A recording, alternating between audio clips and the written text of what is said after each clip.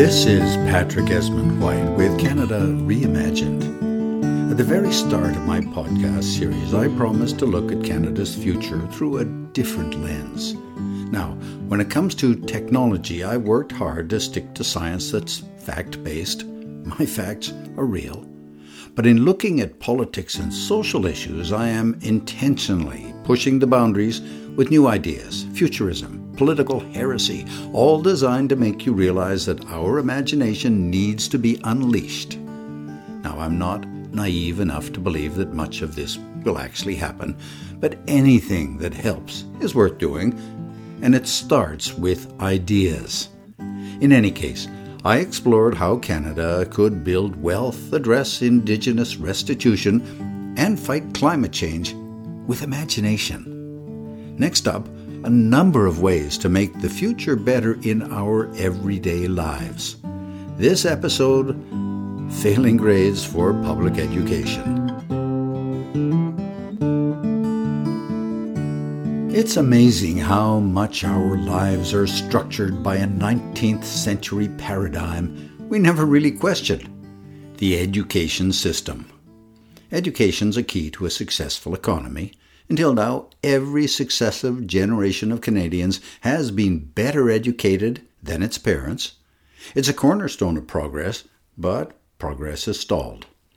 COVID hurt, but we also saw other problems long before that.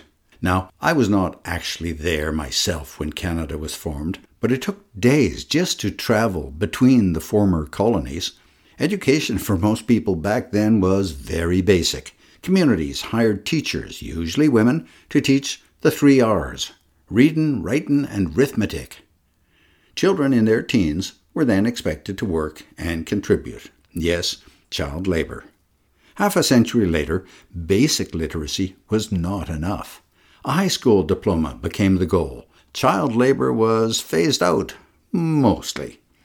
Another half century, and many jobs required college and university. The trades became more skilled.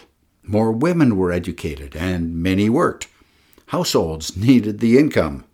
Throughout this entire time, with all the changes in society and the economy, the calendar of education has barely changed. What started as a schedule for an agrarian society is still here.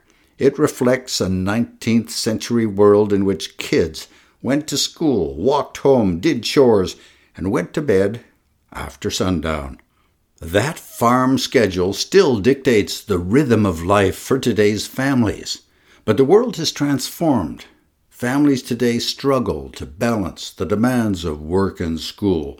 They're shackled by a school schedule that's remained locked in place. Parents today barely have time to breathe. Single parents have it even worse. Parents struggle to keep their children safe until they can get home from work.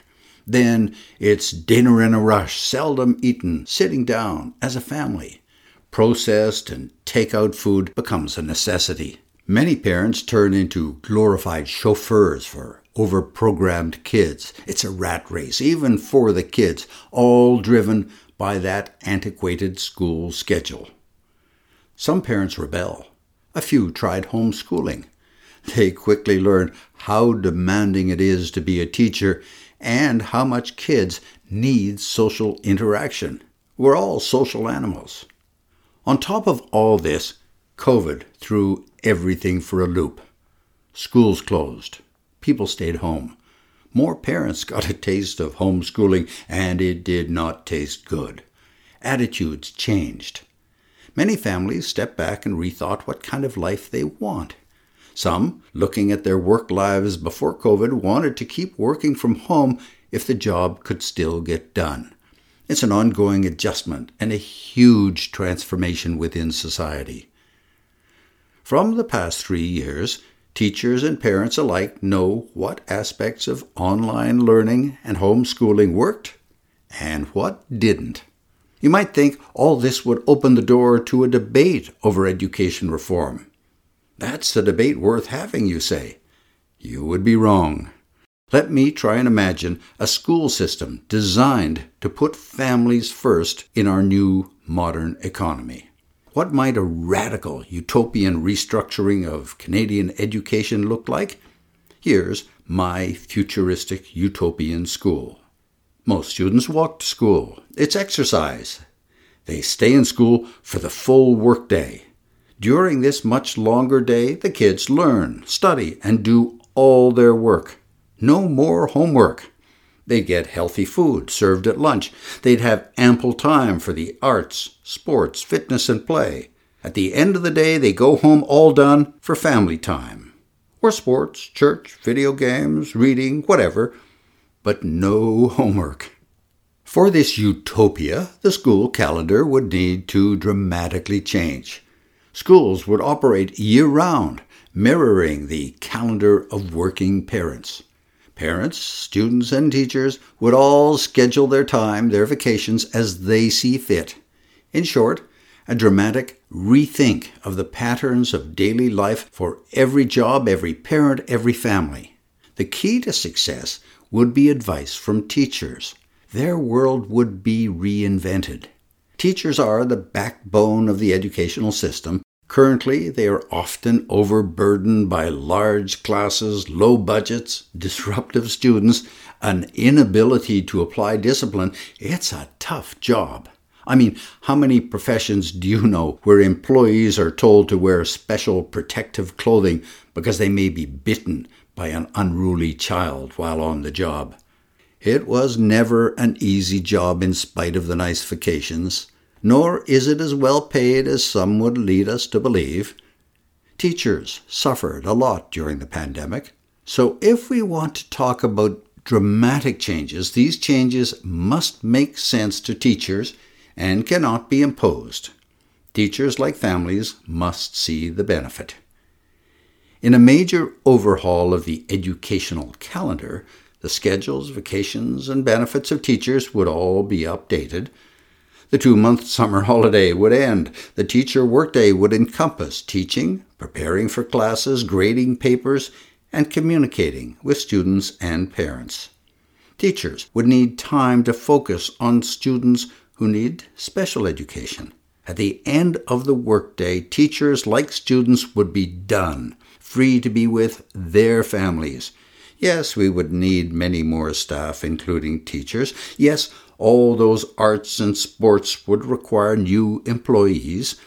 Yes, we need to rethink how to help students with special needs while not letting them hold back the majority. Yes, it would be expensive, but there are ways to save money that I'll get to. In this highly unlikely new educational system, every student should have an individualized educational plan, an IEP. IEPs are commonly used for special needs students. If every student had an IEP, there would be a clear contract between parents, teachers, and students with goals, schedules, and measurable results. Students could progress at their own speed. The online school experience during the pandemic was in many ways a cautionary tale. Remember the old country song, "How Can I Miss You If You Won't Go Away?" When school went away, everyone learned exactly what they missed. But some parts of virtual schooling did work and should be retained and improved. With upgraded technology, parents could monitor progress online and communicate with teachers. Students could use online resources to keep up if they're sick or away. Flexibility would be the norm. To make all this function, technology in the classroom and at home must be dramatically upgraded. Faster broadband and proper hardware for every student. Schools will need air conditioning. They'll need more space. Learning from the pandemic, schools need world-class educational multimedia services to complement and supplement teacher-directed learning. That means online modules for every course and every grade, along with software to support monitoring, testing, and grading. Many online courses are already available, but these need to be curated. Canada should reject ideologically based content, whether the bias is religious or cultural. Canada would produce modules with up-to-date content, hosted by award-winning teachers and backed by world-class graphics. Students could access these anytime, anywhere. Some content, of course, would be specifically designed for narrowly targeted student cohorts. So, for example, a course on the history of Nova Scotia would be intended for use in that province. Or classes to teach Indigenous languages would target those First Nations. Now, I've outlined a utopian approach to education that's intended to align to our 21st century society and the demands we face. It's the kind of thing that could be done as a pilot project and expanded, if it's a success. Now, what makes reform like this virtually impossible in Canada is that education is a provincial responsibility, a legacy of that 19th century. Most modern democracies have a national educational system, not Canada. Or, of course, our dysfunctional southern neighbour. If Canada had a true national education system, this would allow economies of scale, universal standards, and a shared curriculum. For this, Canada would have to amend the Constitution to make education a federal responsibility. Education could then be implemented and managed by local school boards. This constitutional change would be easiest, of course, if Quebec ran all the French language schools, but that's a topic for another day, and oh yes, I will get to it. A single federal Department of Education would offset some of the higher costs of many new school staff and the digital services. There would be greater efficiency, however, no more duplication of costly departments of education. An estimated $1.5 billion could be saved in Ontario alone by simply eliminating Catholic schools. In fact, religious schools use a number of tax loopholes, all legal. They'd be eliminated. Only public schools should get public funding, direct or indirect. The utopian educational system would celebrate multiculturalism as a Canadian advantage, encouraging all languages. Bilingualism would be encouraged, but not mandated. First Nations would teach Indigenous languages in schools in their communities. School boards could customize education to reflect the unique needs of their community, providing a menu of school subjects that respond to local demand. One particular concern is schooling for First Nations. Schools on reserves are run by the federal government and are poorly funded. Many Indigenous youths go to nearby provincial schools. Under a federally run education system, the First Nations would use the local school board to build their cultures. They'd be able to supplement the national curriculum with traditional learning. This would support their historic cultures, preserve endangered languages, and still incorporate technology and knowledge from the wider world. In the process of massive reform of public education, the rhythms of Canadian life would be changed to put families first. Families would adjust to the different pattern of work, play, and community. The school system would allow the rhythm of life to be easier, not harder. Ultimately, if parents are confident in the safety and well-being of their children during the full workday, they can focus on their own jobs with peace of mind. Whether they work from home or elsewhere, that workday would not be squeezed by the fear of unattended children. Parents and children alike deserve freedom at the end of the day. That requires changing the current school schedule, changing how teaching occurs, and how it's managed as a federal, not a provincial, responsibility. As it is, our school systems have failing grades.